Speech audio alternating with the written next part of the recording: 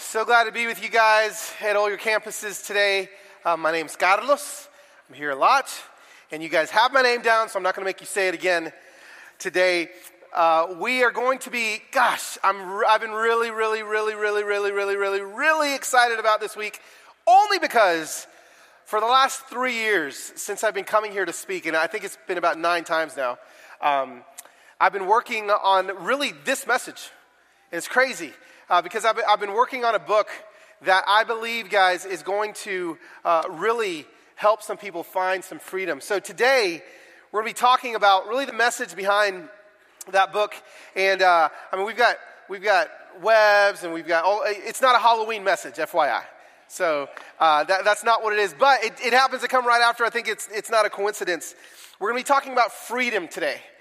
Freedom today. And so before we even start, I know that there were some straws. If you got a straw, go ahead and lift it up in the air as you walked in. Okay, a lot of people did. So during the next video, when I play a video in just a second, if you don't have a straw, we're going to have some people come up and down the aisle to give you a straw because it's going to be really important at the end that you have the straw. And so we're not going to do a taste test, so don't worry. But it's going to be important at the end of the message. So I want to make sure you guys have these straws because we're going to be talking about freedom today and why and how we get to freedom. You know, there's all kinds of stories in Scripture about freedom. We've got one story in particular where a father named Jairus in the Gospel of Mark has a 12-year-old daughter who's dying. And he goes and he runs to Jesus, as any parent in here would do. If you have a child who's sick, you go and you find help. When you're desperate enough for something, you will do absolutely anything for help. If you finally get to a point of desperation, you'll do anything. So he runs to Jesus, and he finds Jesus. And he says, Jesus, my little daughter's dying. Can you come heal her? And Jesus is like, absolutely.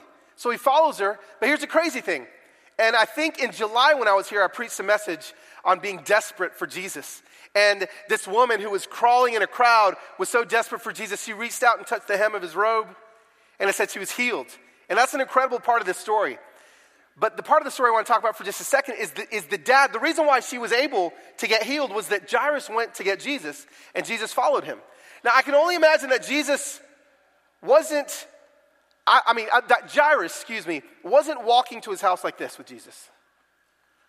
I can only imagine Jairus is running as fast as he can, right? Because he's got to heal his daughter. Well, it says that Jesus stopped and healed this other woman.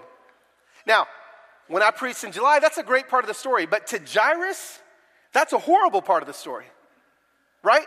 Because Jairus asked Jesus to do something for him. And then Jesus went and did something else. Now, how many times have we asked Jesus and begged him to do something for us, and next thing we know, we turn around and he's doing something for somebody else. And then we get frustrated, and then we get upset because we've asked for healing for something in our life. Well, the good news of that story is that, it didn't seem like good news to Jairus because some of his friends come up and say, Jairus, it's too late. Your daughter's dead. Why bother the teacher anymore? And the frustration inside of Jairus' chest must have been massive. But Jesus had a phrase that he walked up to Jairus and said, hey, it's okay. Don't be afraid. The words Jesus said were just believe. Just believe. Now, I can only imagine Jairus, when Jesus said that to him, was like, just believe? But my daughter's dead. Just believe I begged you for something and it didn't happen.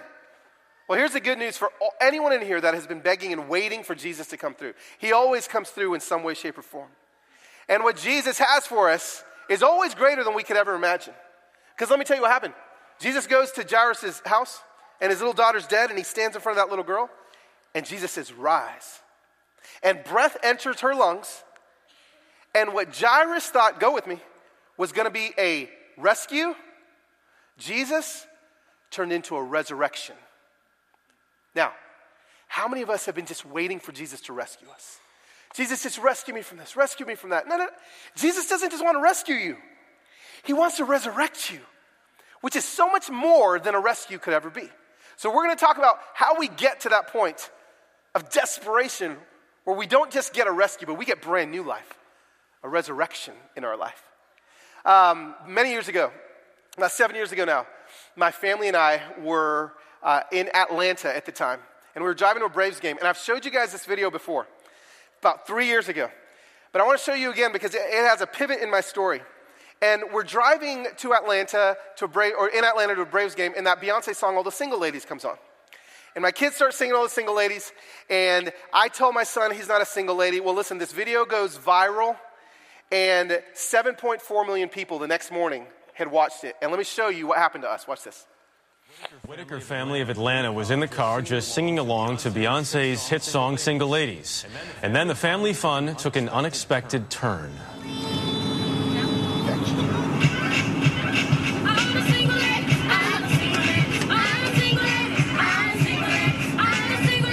Sorry, you're not a single lady, buddy. Oh, yeah, you are. Yeah, you are. You're a single lady. Oh,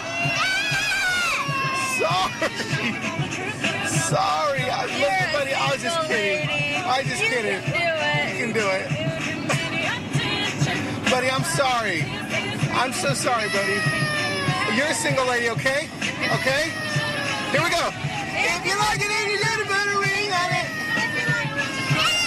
Sorry. Did that hurt your feelings? You can be a single lady if you want, okay? I'm a horrible father. Do you want to be a single lady? I'm a horrible father, he says. No. The video has gone viral, become a YouTube sensation. And we're on every news show. We're on Good Morning America, Today Show, The Ellen Show, Jimmy Kimmel, Anderson Cooper, Fox and Friends. Wolf freaking Blitzer interviewed me. I'm like, don't you have more serious things to talk about? But no, this happened, and it's crazy. 7 months later, we got picked up in a limo, walked down a red carpet in Los Angeles, won a People's Choice Award. We were given a crystal trophy on national television because I made my son cry. and everything, it was crazy. It felt like at the moment, everything I was touching was turning to gold. It felt like in that moment in my life, I had a record released 2 weeks before this video went viral. And then the record, number one. Everything I was touching, I felt invincible. And the danger when things are going good in our life is we believe somehow we're doing it. We believe somehow we are the ones in charge of our lives. Friends, I hate to tell you, 7 months after I won a People's Choice Award for this video, 7 months after my career was going like this, my wife and my children left me. They were gone. I walked out of the living room, bags were packed, and she was done with our marriage. And I had some secret sins in my life that I thought, oh, I'm so in charge of my life, I can do this stuff and get away with it. Sin always catches up with you. Always. And my wife, kids are gone. I spent 4 months. I didn't say one word to my wife. I tried. She wouldn't reply. And I was as desperate as I've ever been for healing. And I tried. Man, I went to therapy. I tried to fix my sins. Try to fix my problems. Now, spoiler alert, that family that I lost has been found. God restored my marriage. Healing and restoration is possible. But you have to do some work in order to find out what's causing these problems. You see, when I went to therapy, my therapist told me, hey, I think there's one last thing you can do to this is what my therapist said. He said, Carlos, to help you stop rubbing crap on your blessings. That's what my therapist told me I was doing. Every time something great would happen to me, I'd find a way to mess it up. Every single time. So he's like, I think if you go to this place called Onsite, it's 7 days of experiential therapy. Then I think that'll help you get over the hump. And I was like, bad idea. Who wants to go to 7 days of therapy? I asked my wife, she's like, yep, you're going to 7 days of therapy. 2 weeks later, I found myself in the minivan with my kids, driving to Onsite, 7 days of therapy. And we're going, and I remember thinking I should call my dad and tell him that I'm going to this place called Onsite. So I called my dad, and he goes, oh, Carlos, you don't need to go to Onsite. I can tell you what your problem is. It's like, Dad, why did you wait till I was 40 years old to tell me? You could have saved me all kinds of drama. He's like, let me tell you a story. It's like, Dad, I don't have time for a story. I'm 10 minutes away. I got to turn in my phone. Like, this isn't. He's like, let me tell you a story. Now, if you could just imagine for a second the voice of Morgan Freeman and Antonio Banderas. mixed together. And it'll help you. I've got a picture of my dad right here. So this is what my dad looks like. Just imagine this man. And I know you're thinking to yourself, I've seen him before. Well, it's because this is actually also my father. There he is right there. So my dad is an emoji. That was just a joke for the sake of a joke. But so my dad, you've got his face, and he goes, Carlos, I was preaching my first revival in Panama. And Mr. Ramirez gets up. I was 25, and she walks forward, and she goes, Pastor, can you please pray that the Lord cleans the cobwebs from my life? And my dad thought, oh, that's kind of poetic. So he said he prayed, Lord, please clean the cobwebs from Mr. Ramirez's life. He goes, in the next night, Carlos, Mr. Ramirez gets up again, and she flies forward. And I'm thinking she's going to tell me he did it. And she looks at me again and goes, Pastor, can you pray a little harder tonight that the Lord cleans the cobwebs from my life? And my dad was like, it doesn't work like that. She's like, please. So my dad said he prayed again, Lord, clean the cobwebs from Mr. Ramirez's life. He goes, Carlos, then the last night of the revival, she comes forward. And I knew she was going to tell me they're clean. He goes, she said, can you please pray one more time with tears in her eyes that the Lord cleans the cobwebs? And my dad said, he stopped her. He goes, no, we've been praying the wrong prayer. Tonight we pray, he kills the spider. He goes, Carlos, I've watched you your entire life clean the cobwebs of sin. But you're never going to get past these mistakes unless you find the root, the cause of your behaviors, which is the spider. You see, I spent my whole life cleaning the cobwebs. 5 steps to a better marriage. 3 steps to stop drinking so much. 4 steps to doing this. Guys, that's just cleaning the cobwebs. What we have to do is get to the root, kill the spider. So I go to on-site, 7 days of therapy, and I'll tell you what, I identified my spider, I located my spider, I cornered my spider, but you're never going to kill your spider in therapy. Therapy can help you get there. You can only kill the spider by the power of the resurrection of Jesus Christ. So, let's talk about what that is. A spider is an agreement that you've made with the lie. Let me say that again. A spider is an agreement you've made with the lie. You see, this is the cause of our behaviors. This is what we have to get to. A cobweb is a medicator that brings false comfort to that lie. Let me say that again. A cobweb is a medicator that brings false comfort to the lie. Here in America, this is what sells. You go to Barnes & Nobles, you walk down the self-help aisle, it's a cobweb aisle.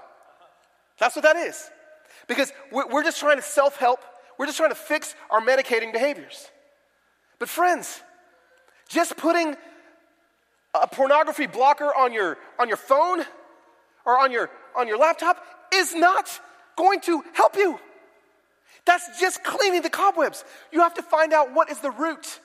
Why? Why are you doing what you're doing? What is a lie that you believe that has you gripped? The lie that if it's pornography, here's a lie. Could be this, could be another one. But if you're struggling with cleaning the cobwebs of pornography, kill the spider. And the spider is the lie that you've been told that you will never find true intimacy. That is the lie. When you stop believing that, pornography goes away. You see, what are some other ones? Oh, well, if I can just lose 15 pounds.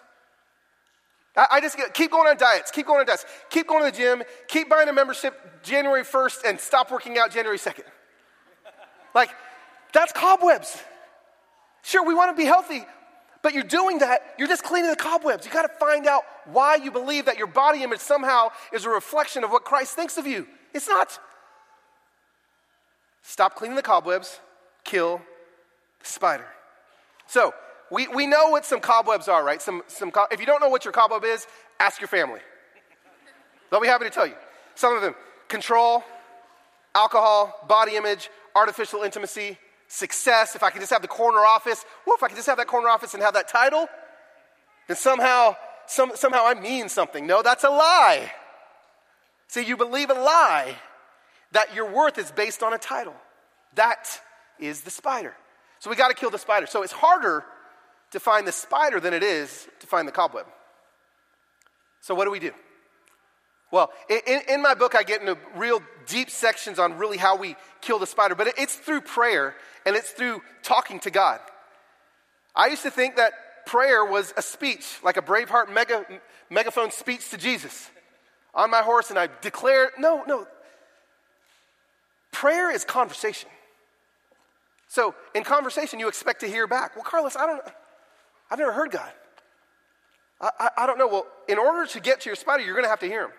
So how do we begin to hear from God? I've talked about this many times before.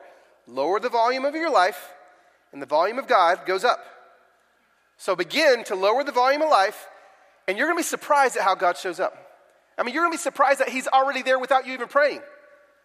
I was telling a story to my wife a few years ago when I first started this whole kind of conversational intimacy with Jesus about I was telling her, we were at the end of a trip, and we were at P.F. Chang's, and I was telling her what I thought was a funny story about me leading worship the week before, and my percussion player didn't have a shaker, so we had to go to Guitar Center, and the only shaker that they had was in the shape of a banana, so he comes, and they didn't have him mic'd up, so he's shaking a banana the whole time, and at the end of the service, some woman comes up, and she's like, hey, that was a really great set, but why were you shaking a banana on stage? And I thought it was a funny story. And I'm telling her, P.F. Chang, she's not laughing. I was like, babe, this is funny. She's like, no, it's not funny. And I was like, okay, whatever. So I opened up my fortune cookie, and there was a fortune in my cookie that said one word on it. Banana. I put it in a frame, and it's next to my bed. Why? Because you got to pay attention. God is all around us. For the rest of my life, I call this coincidence. And this used to be a coincidence until this started happening all the time. I went to my friend Marcus just a few weeks after Banana Story. And we're having coffee, and I was like, Marcus, where do you want to go to lunch after we have coffee? He goes, I don't know. Where should we go to lunch? And I go, why don't you ask Jesus where we should go to lunch? He goes, Carlos. He's like, I'm so tired of you asking Jesus for everything. He doesn't care where we go to lunch. I was like, I think he does. So Marcus goes, all right. And he looks at me just like this, and he goes, Jesus, where should we go to lunch? And I go, well, what do you feel? He's like, bro, he's not saying anything. He doesn't care. He goes, I kind of feel maybe we should go to the Thai Phuket out in Titan Stadium to that restaurant. And I was like, okay, well, let's go. He's like, but Jesus didn't tell me that's kind of how I feel. And I was like, let's go. If you feel that, let's go. You prayed, let's go. We walk to Thai Phuket. We have Thai chicken curry. It's amazing. We walk out. We're walking to the car after a great meal. We didn't talk about the prayer or anything. This guy comes running out of Thai Phuket. Hey, man, to my friend Marcus. Hey, man, I know this is weird, and I saw you in there eating. Man, do you sometimes work on your laptop at Frothy Monkey in 12 South? It's a coffee shop. Marcus was like, yeah. He's like, man, I was in there last week, and I felt like the Lord was telling me to pray for you. I saw you, but I didn't, and I was disobedient. And then you walked into Thai Phuket, and I was like, oh, my God. And I was freaking out, staring at you the whole time. So I had to run out here and chase you. I don't even know if you believe, but can I pray for you? And Marcus's eyes were like this. And I left Marcus in that parking lot with that strange man. And Marcus texted me 15 minutes later. He said he does care about the tiny things. So I tell you those stories to let you know, if you guys ask God what your spider is, he's going to tell you. He's available to you. This is supposed to be normal. Talking to God and him talking back is supposed to be normal. So if you're not there, you can get there. And I do help you with that in the book. But we get into, once he tells you what your spider is, how do we kill it? How do you drive a stake through the heart of that spider? This is not the complicated part. Really, the hardest part is getting to the spider. Once you get there, you confess the lie, you reject the lie, and then you replace the lie. You see, once you do this, scripturally speaking, and in true prayer, you confess, you reject, you replace, the spider dies. And guess what? The cobwebs go with it.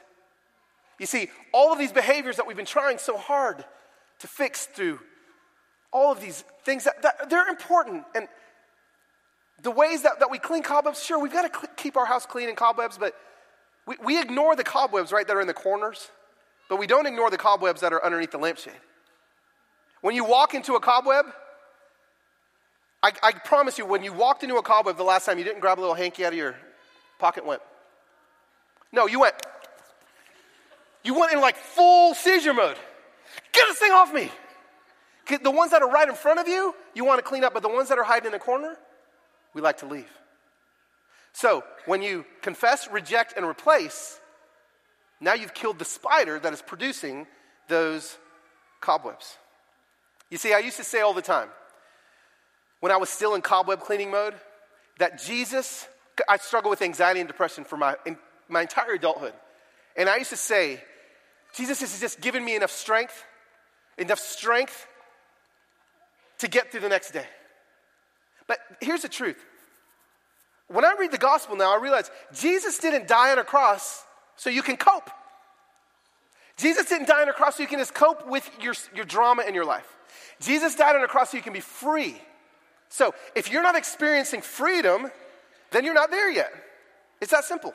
And I'm here to tell you, truth be told, you can get there. Watch this scripture. It says this, for the mindset of the flesh is death, but the mindset of the spirit is life. Is there a period after life? No. There's more. Life and peace. If I can just get to heaven, then I can find freedom. No. Freedom is available here. See, our goal as Christian isn't to become a Christian and wait for heaven. Our goal as Christians is to become a Christian and bring heaven. We have that authority. That can happen here. So, to kind of close up, I want to give you guys one example of really what it's going to feel like when you kill your spider. See, when I moved to Nashville, Tennessee, we moved from Atlanta, Georgia to Nashville, but I was from LA all before that. And we were living in Nashville for about 3 weeks when my wife told me one morning, hey, Carlos, every morning or every night when you go to sleep, I hear you breathing, like you're wheezing. I was like, what do you mean I'm wheezing? She's like, yeah, you're wheezing. I think you should go to an allergist. And I was like, I feel fine, like I've been exercising. I don't feel like I'm not breathing. She's like, I think you should go check your allergies. So I go to an allergist. He does an allergy test on my back, pinpricks me with all these allergens. And he's like, dude, can I call in my whole staff so they can see your back? Because I've never seen anything like this. He goes, you're allergic to Nashville. Like everything here, you're just allergic to it. He's like, let's do a breathing test on you. Wow, you're only breathing at 30% of your lung capacity. I had no idea that I wasn't breathing. I've been living for 3 weeks in Nashville. I didn't even know because it had slowly become restricted. I was exercising. I was like, bro, that's not true. I'm breathing. I promise you, I'm fine. Like, look at me. He goes, he hands me this. You know what this is? This is an inhaler. And for an asthmatic, when they're having an asthma attack, they put it in their mouth and they breathe it in. Friends, when I took my first breath after this inhaler, I started to weep. Why?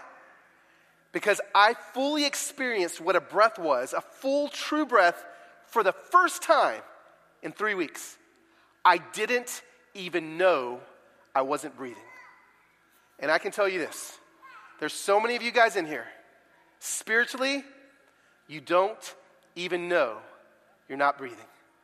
Because you've been living your whole life as an asthmatic spiritually, using 30% of your spiritual lungs. When God said, I have come that you may have life and have it in abundance. So this is what I want you to do. I want everybody to grab your straw. Pull out the straw.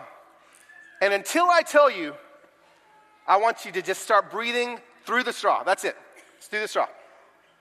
Don't cheat. Don't use your nose.